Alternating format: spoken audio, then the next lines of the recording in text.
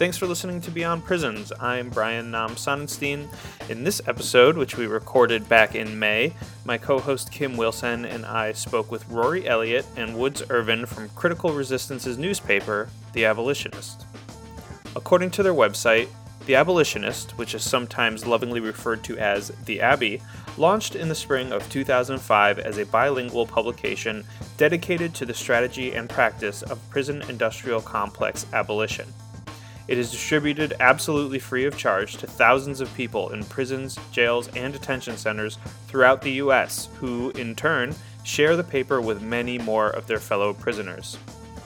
From analyses of racial capitalism and imperialism to housing, education, land struggles, mental health, confronting gender violence, fights to build life-affirming infrastructure for community, self-determination, and more, each issue is packed with fresh analytical articles, reflections, poetry, visual art, and organizing resources and tools for resistance inside and outside of prisons. This wide-ranging conversation touches not just on the history of this publication, but the role of history and historicizing in the journalism they produce. We talk about how the ethics of abolitionist journalism differ from that of traditional U.S. journalistic norms. We also discuss some of the pieces that have been published in the Abbey recently and the intentions behind their editorial decisions. Be sure to check out the links in the episode notes for information on the latest issue of the Abbey and how you can support the publication and its readers on the inside and outside. As always, before we dive in, I just want to give a quick reminder on some ways you can help Beyond Prisons reach more people and grow this platform. If you have a few dollars to spare, you can make a one-time donation or sign up for monthly donations at beyond-prisons.com/donate. If you can't give but want to help us out, you can rate, review, and subscribe to the show wherever you listen. This tells the algorithms that we're good and shares the show with more people. You can also just tell your friends, family, coworkers, and comrades about the show too. That's all for now. Thanks for listening, and much love to everyone out there. Be safe. Here's our chat with Rory and Woods.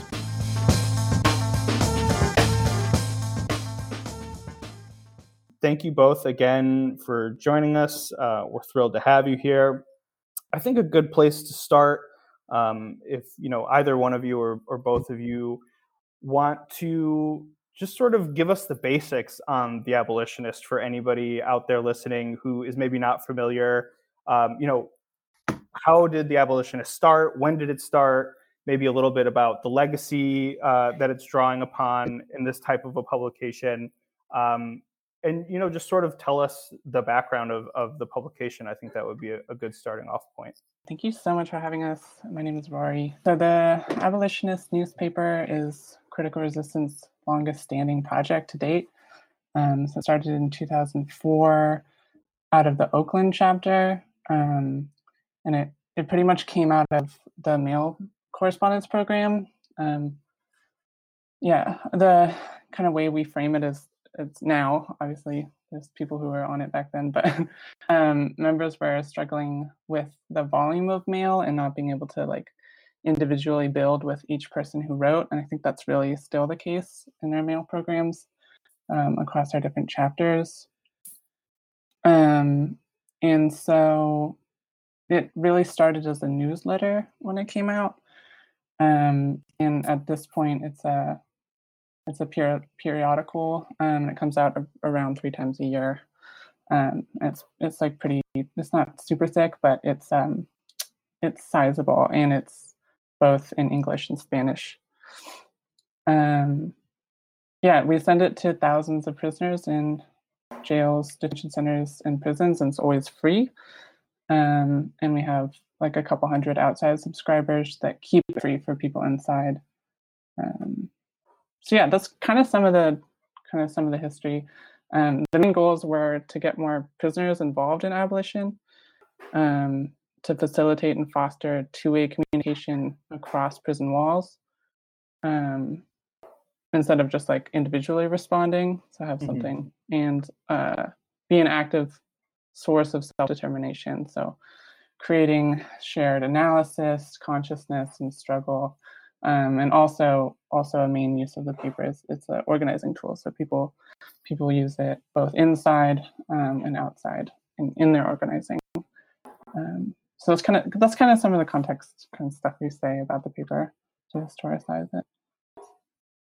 Fantastic. Can you tell us like a little bit about who contributes to the paper, and sort of like the structure of the content in terms of like flipping through the most recent issue you have coming out. There's a lot of different kinds of writing in here as well. A lot of different sort of coverage. Can you just walk people a little bit through, what they could expect to find if they open up the Abolitionist and who is contributing?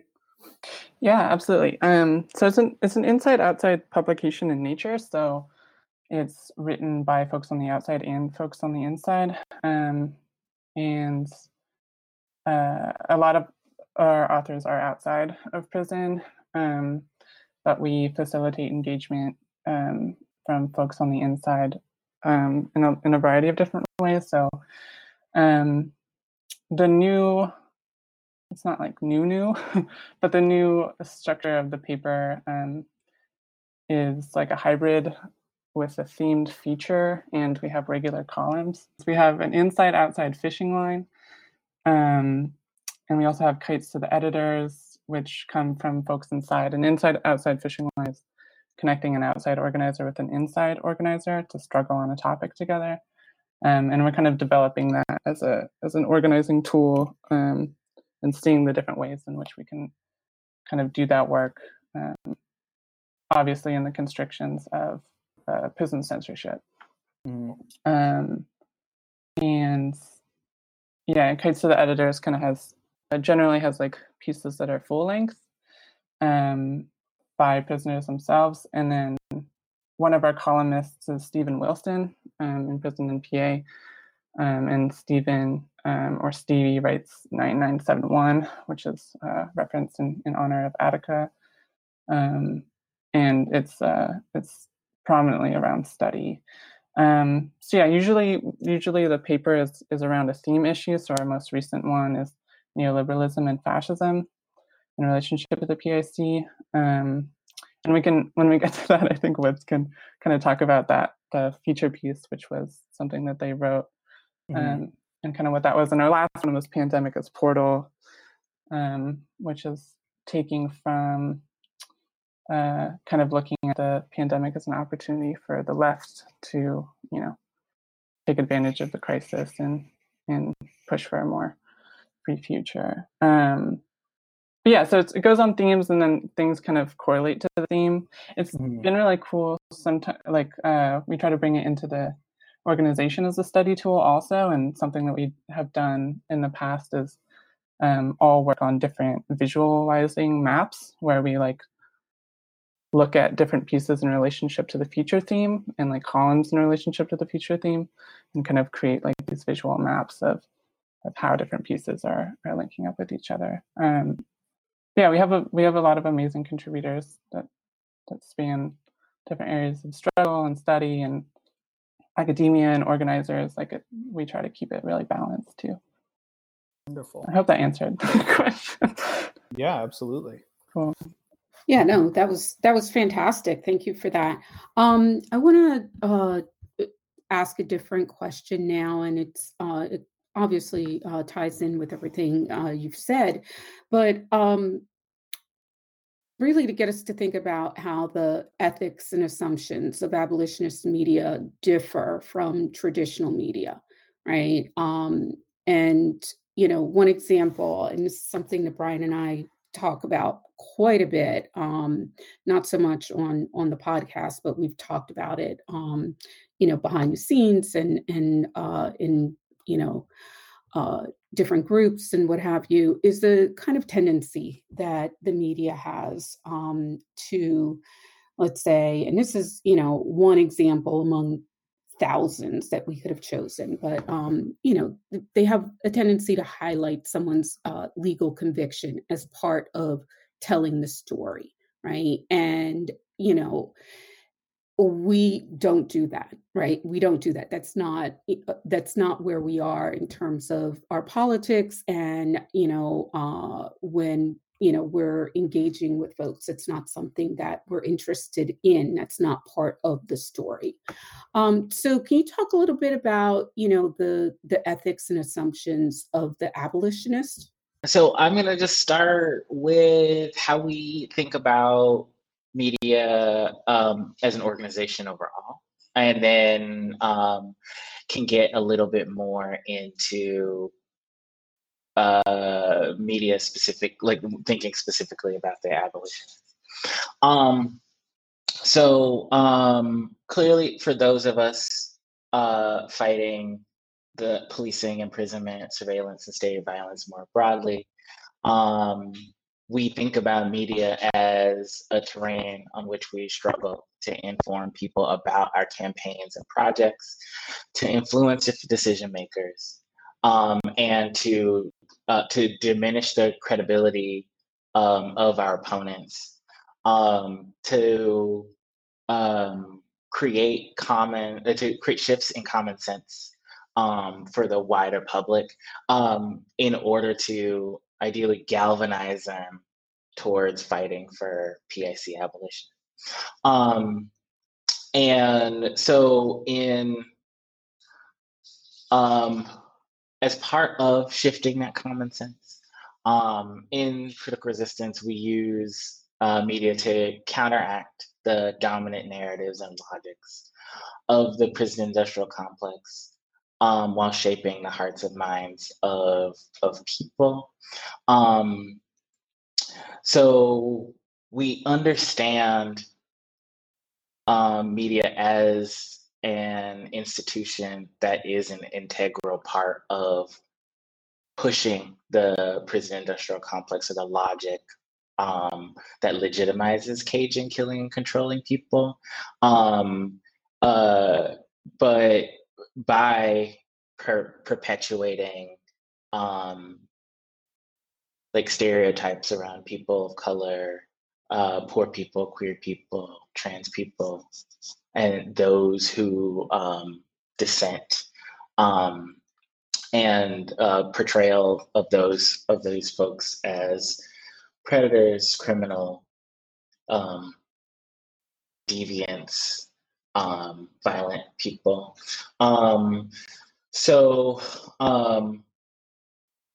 Our work is to, through the course of the duration of our campaigns and projects, are to intervene in these narratives, counteract them, and shift the stereotypes and messages in every way possible, both in terms of like who the actors are and where they're coming from, at least on our side, but also like those who mobilize the prison industrial complex, and also toward what end.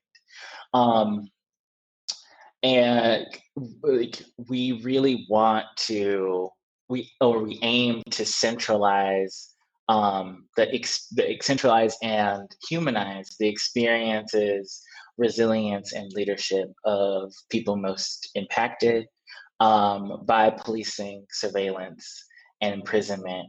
And this includes clearly prisoners and former prisoners, but also survivors of interpersonal and state violence like policing, surveillance, war, and so on.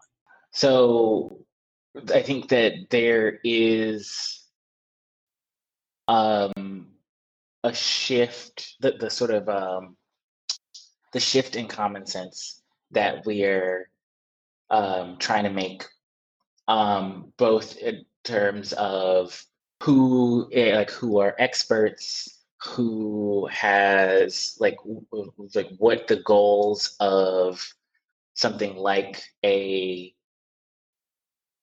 prison uprising or an uprising against policing are,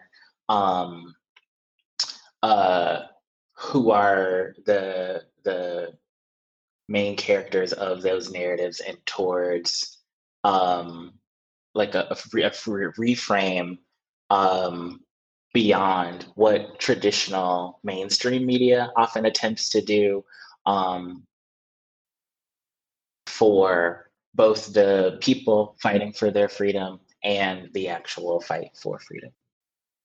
Thank you very much. I really appreciate a lot of what you said there. And I think it lines up with a lot of things that we've thought about over the years. I mean, I think speaking about my own experience as somebody who started out as who was a journalist before I was an abolitionist.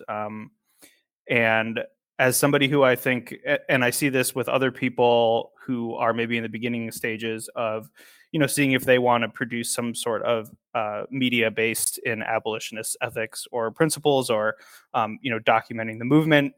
There's sort of this desire to try to like reverse map, the traditional sort of ethics or values of, U.S. traditional journalism onto this work, which is, as you described, in many ways, like very problematic and sort of counterproductive to the ends that we are trying to achieve.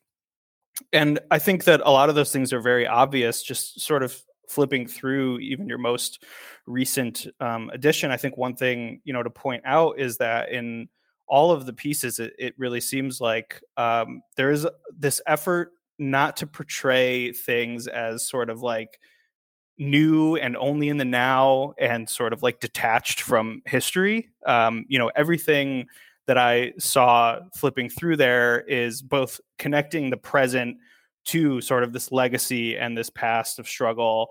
And I think that also gives things sort of like a longer shelf life, which I think is a really valuable part of the way that you all are presenting this. And I just wondered, if there's anything that you wanted to say on that. Is that like an intentional choice? Is that just something that happens by virtue of the things that you're covering? I just think that's such an important thing to do, especially when we're talking about like movement journalism. And I think it's something that a lot of people who do this work could improve upon.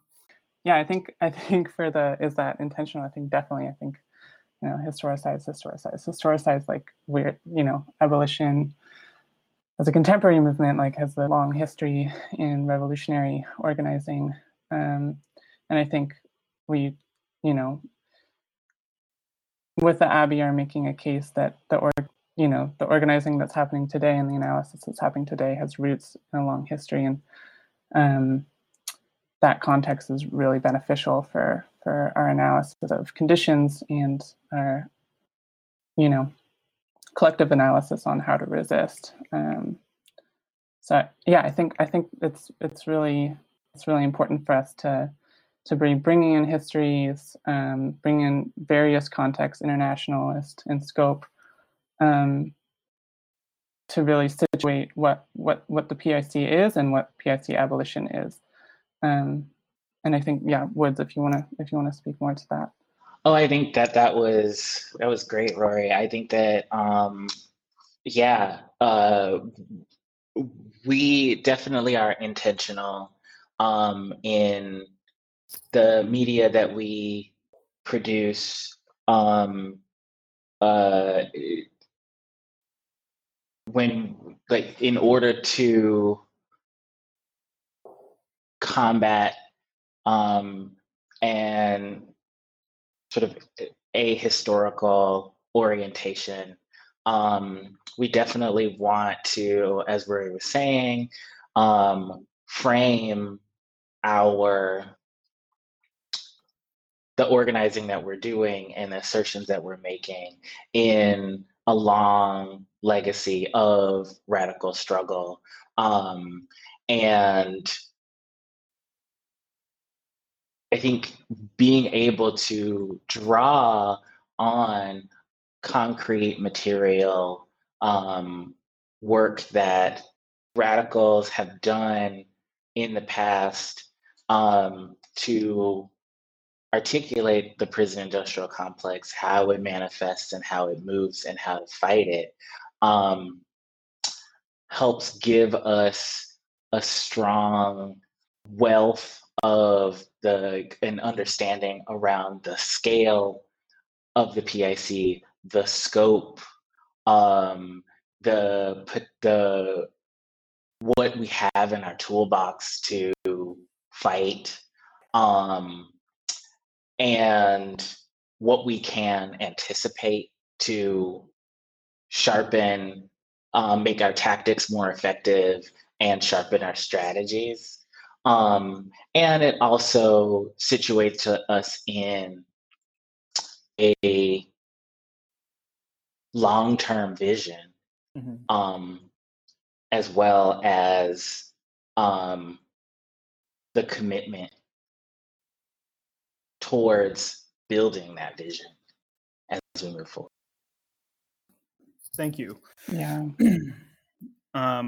If I have like a somewhat of a quick follow-up on that too, just on the subject of histories and historicizing and thinking about, creating these connections to the past. Another thing that I think differentiates or is sort of one of these questions of an ethic between more traditional journalism and journalism, from an abolitionist framework.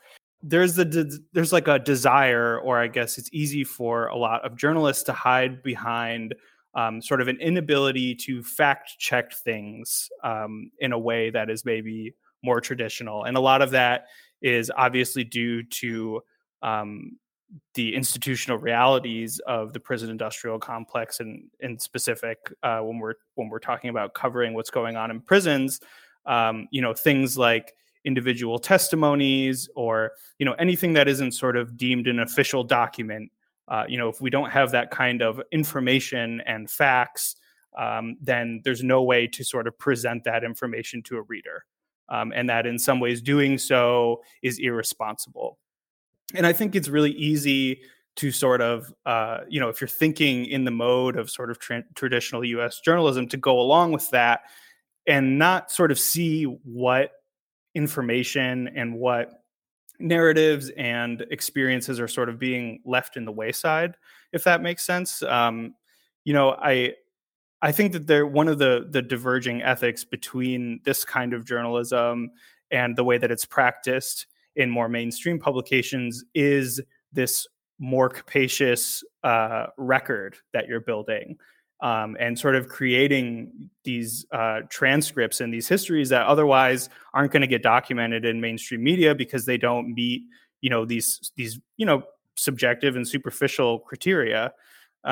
So I don't have like a clear question to that, but I wondered if there was anything in your minds about that subject, about the verifiable, and how how you might approach that differently than, say, like a journalist for the New York Times, not even just in what you're trying to accomplish, but in how you value that information. Yeah, absolutely. First, I want to say I think the difference between the abolitionist newspaper and any kind of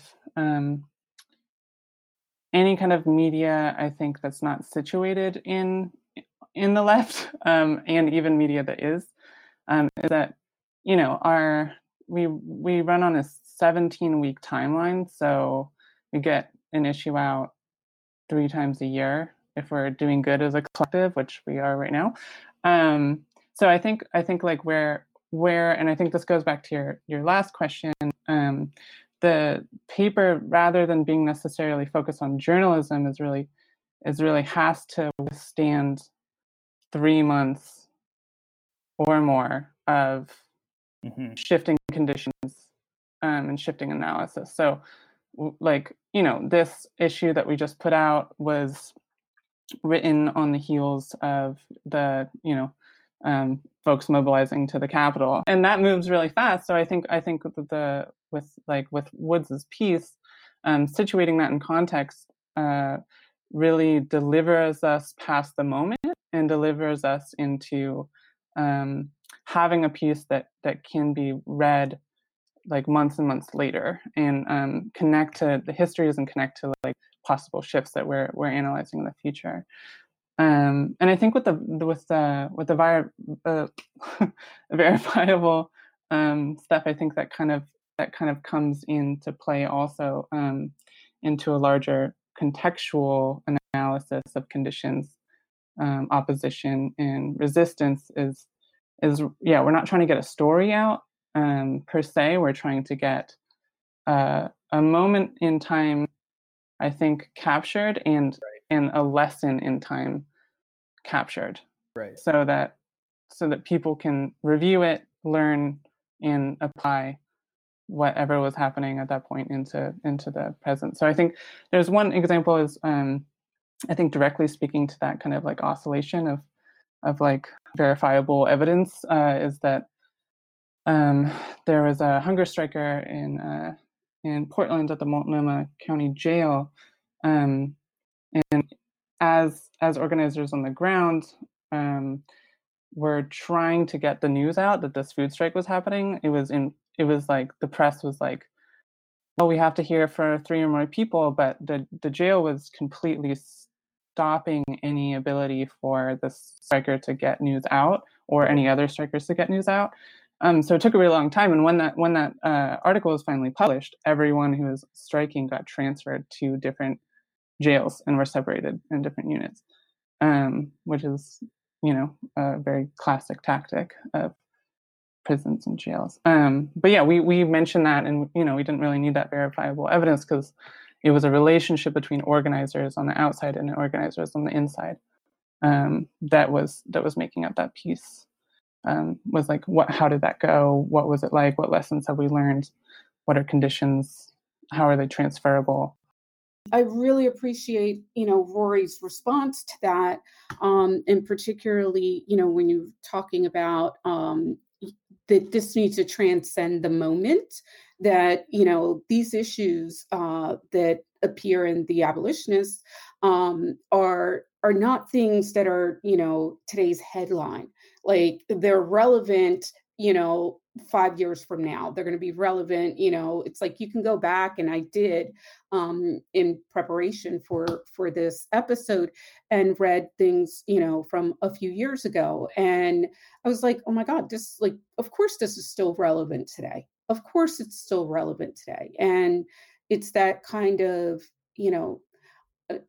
a different production schedule than, we're not working against these kind of tight deadlines and, having to produce, to get it out tonight and things like that.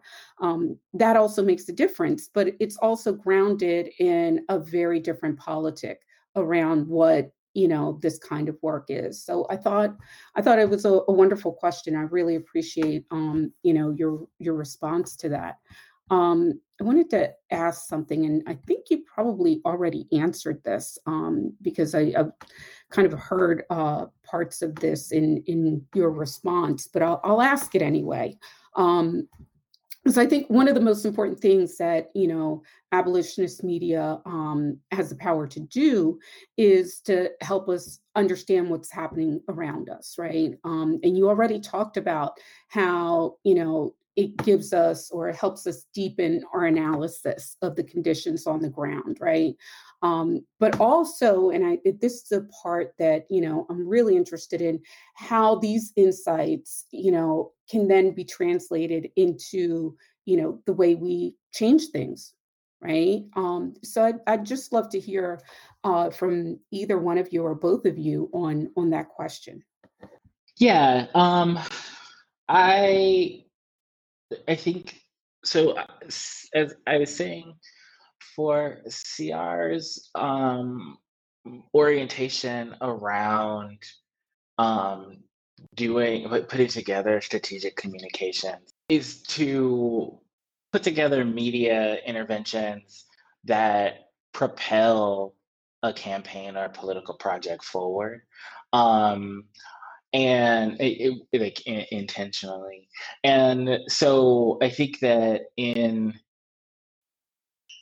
the shift in orientation that would be helpful to move the political project of PIC abolition forward would be to, I think, follow either the arc of a campaign or the arc of a larger movement that is in motion. So as has been stated before, less zeroing in on a day, like a sensational headline, and having more of an orientation that's highlights the individual or group of people who are most likely being most impacted and being criminalized in the moment, and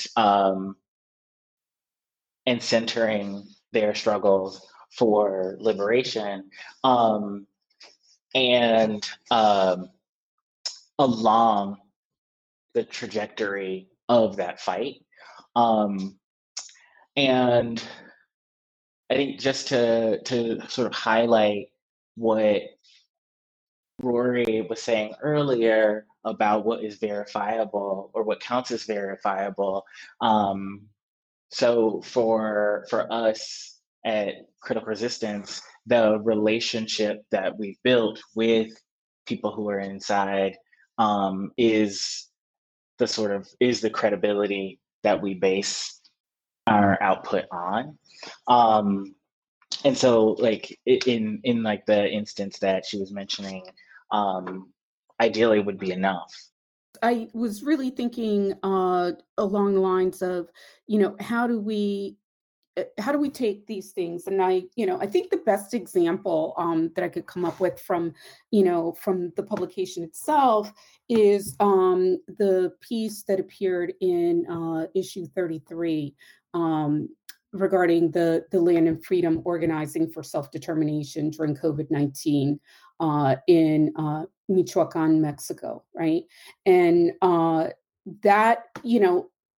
that piece illustrates, right, both the deep analysis around, or providing the context, right, telling us what was happening, the deep analysis of, conditions on the ground, and how they used, their thinking and all of this, to change the conditions, right? And then there's the last question in that piece, which I found really relevant to our conversation here, had to do with the use of their community radio station to get the word out, and through their, how they were using media in that context, how, they learned about other issues and the kinds of things that the central government was doing.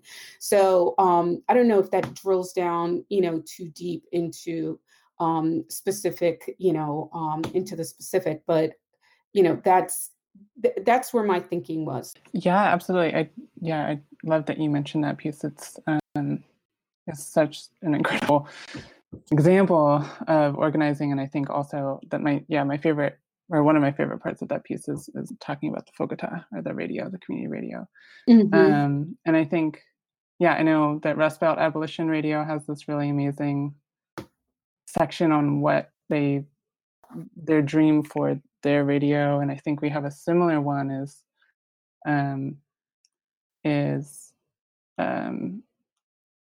countering the social, I think this is directly from their thing, but countering the social death sentences imposed on our communities, and shifting analysis. And I think where we've seen the Abbey actually be a tool, like you're getting to in terms of actually organizing, I think there's a lot of different examples. I think one that's really contemporary is when we're looking at the 9971 column with Stevie.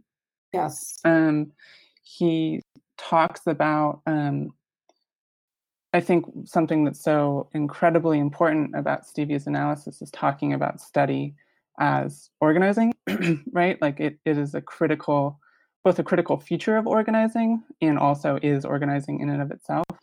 And we are printing this interview with him and Ian Alexander that really talks about his path of coming into an abolitionist analysis and beginning study groups inside, and like what it means and how hard it is and what materials you need. And something that I think Stevie really drills into abolitionist movements and into the left more generally is that we need to take physical media seriously, because access to the kind of information that I think the left has really embraced, which is mainly digital, leaves out those who are in the belly of the beast, or the belly of the beast in the belly of the beast.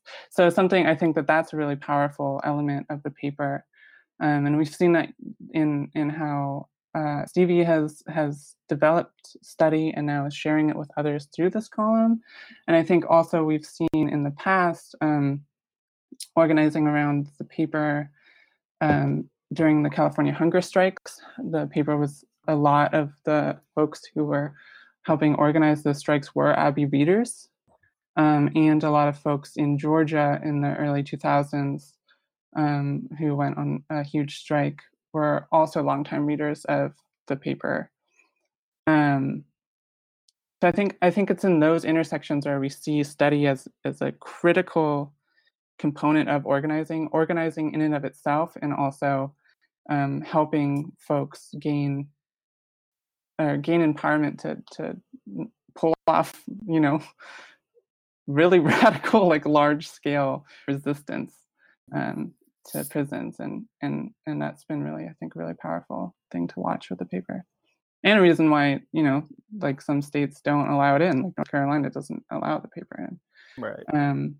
Woods, I wanted to make sure that we had time to discuss the piece of yours that is sort of the lead feature of the next edition that's coming out on neoliberalism.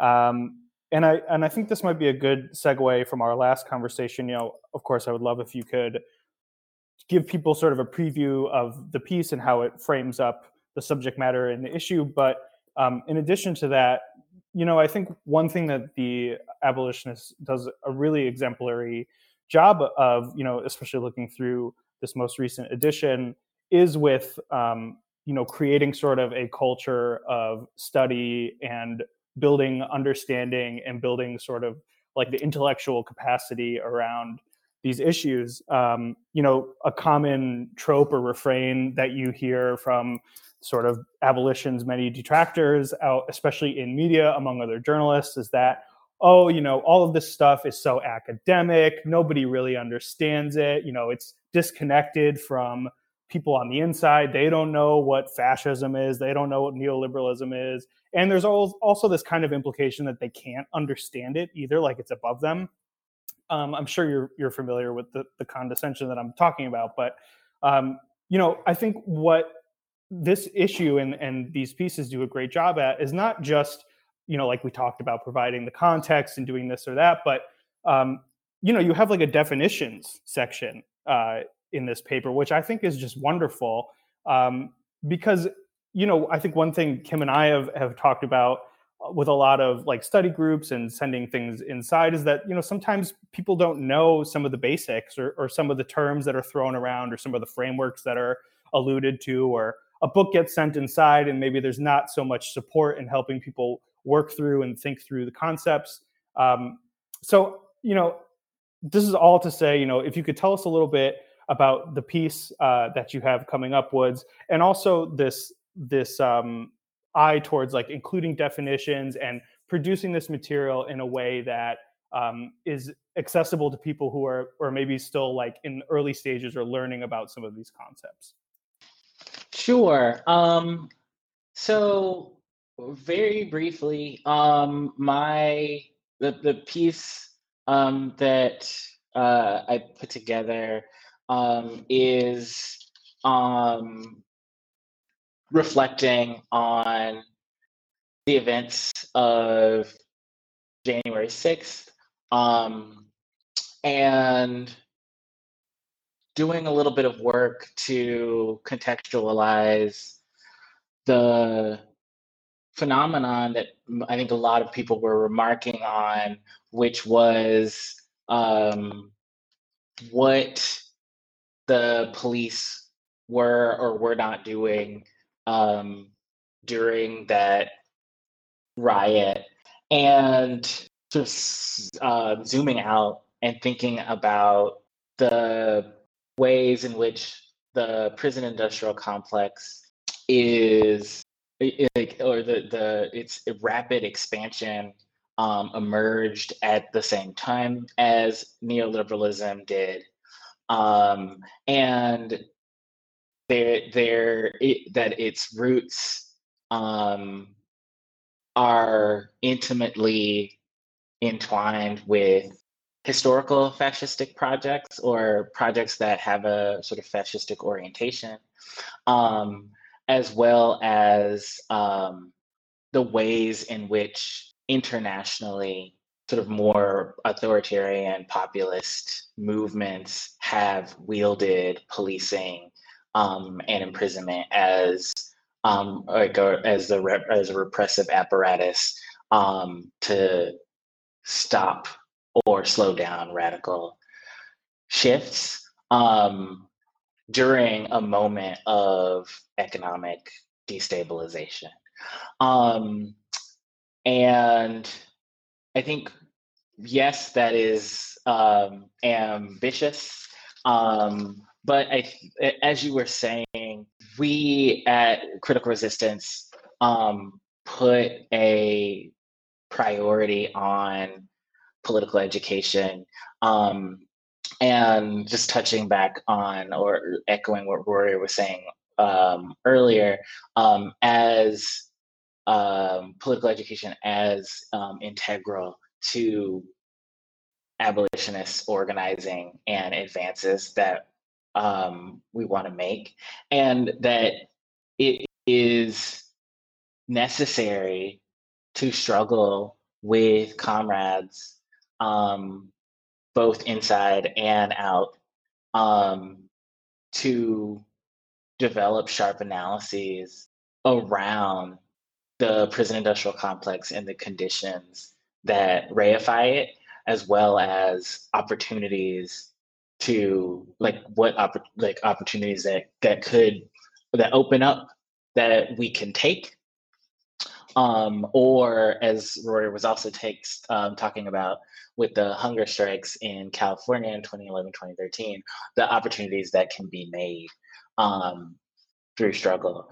And so I think that our orientation is not to shy away from complex political topics. I think that even the articulation of the prison industrial complex in and of itself is a bit of a challenge to wrap our heads around, as well as the project of PSC abolition. But because we're serious about it, and we're serious about doing that in partnership with people inside, and with as many fellow travelers as we can, because we're serious about winning, we have to engage the complexity head on, and then do the work that it takes so that people can be there with us.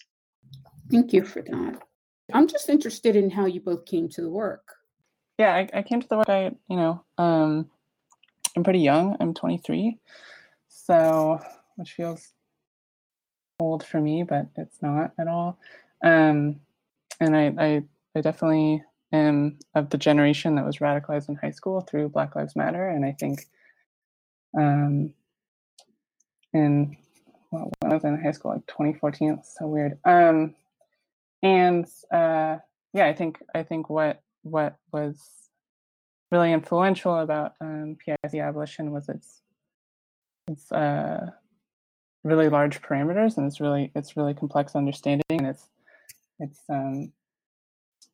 it's like very clear call. I don't know, in all the complexity, and I would, I don't know, for the media thing, like I worked on a community college school newspaper, and would go like up to different events at the Dismantle Change Build Center, which was the former spot that Sierra Portland anchored, along with a bunch of other organizations, and go to their political education events, the outward facing ones at least, and learn from the Care Not Cops campaign and write about it for the newspaper, and go to